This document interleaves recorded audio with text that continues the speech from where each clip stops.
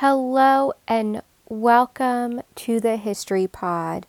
I'm Lindsay and I'm your host. Today's episode is all about James Armistead Lafayette. So this episode is going to take place around the time period of the Revolutionary War. So if you listen to our last episode about Amelia Earhart, we are going way back in time. For a little bit more perspective, this is when the colonists were fighting for their freedom from England. James Armistead was a slave on a plantation in New Kent, Virginia. New Kent is actually located super close to Williamsburg, Jamestown, and Yorktown. This location is super important because it's going to play an important part in why James Armistead was such a huge person, an important person during the war. So, who is James Armistead? As I mentioned in the introduction, he was a slave.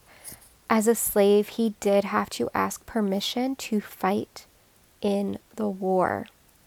Both the British and the Continental Army were able to offer freedom to slaves that fought for their cause. So we had the British, or the Redcoats, and the Continental Army, which was the colonists.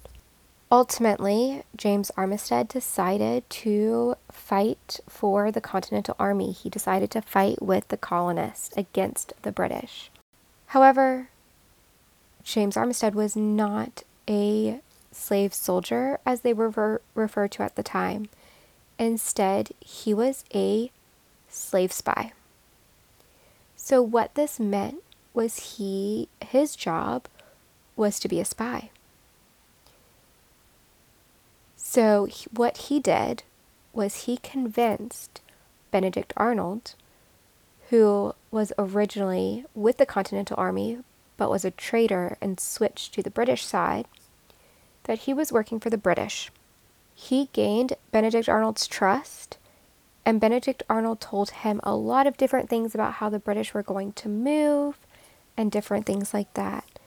This allowed James Armistead to connect with other spies and other members of the Continental Army to get messages back to General Washington and other important leaders.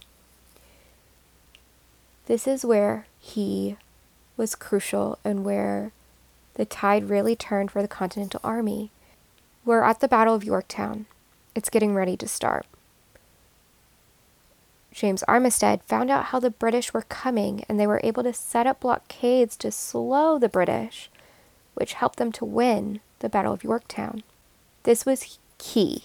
This was huge. Because this win ultimately led to Lord Cornwallis, who was the leader of the British Army, to surrender. So they gave up at this point. If James Armistead had not had this information, that would have meant a potentially opposite outcome, and we would still be part of England today. I should clarify here that this means that we would have the potential to still be owned and run by England. Now, we obviously could have had another revolution where we tried to leave. That could have changed our course of history as well. So the wars ended. Slave soldiers have their freedom, regardless of which side they were on. However, James Armistead was classified as a slave spy. So instead of his freedom, he returned back to his New Kent plantation as a slave. However, while he was being a spy, he had made a friend, and a Frenchman named Marquis de Lafayette. He was an ally or friend of the Continental Army, and he was able to help James Armistead get his freedom. You're probably asking, how did this Frenchman help? The Marquis de Lafayette wrote a letter to Congress, which ultimately led to his freedom in 1787. Why on earth did it take a letter to free him? Well, at the time, both British and Virginia laws stated that the owners of slaves did not have the right or the ability to free their slaves.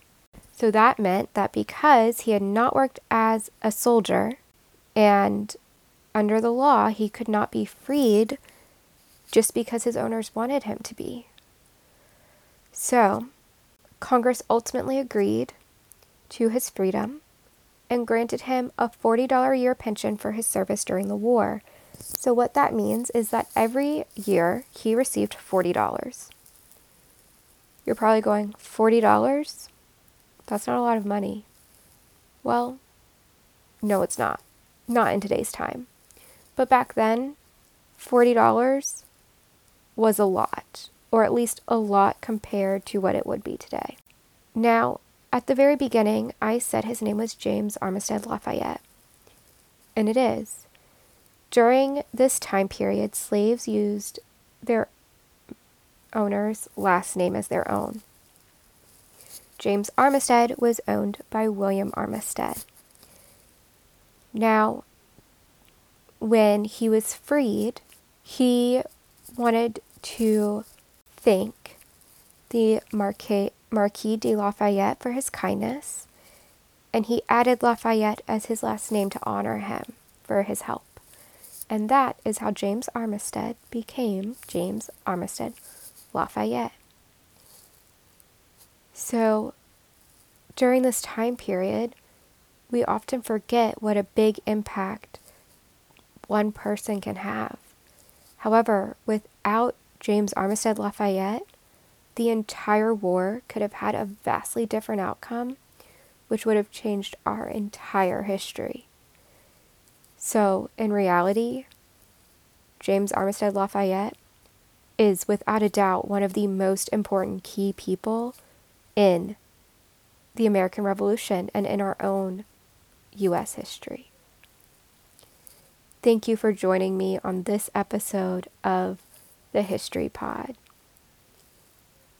I can't wait till next time.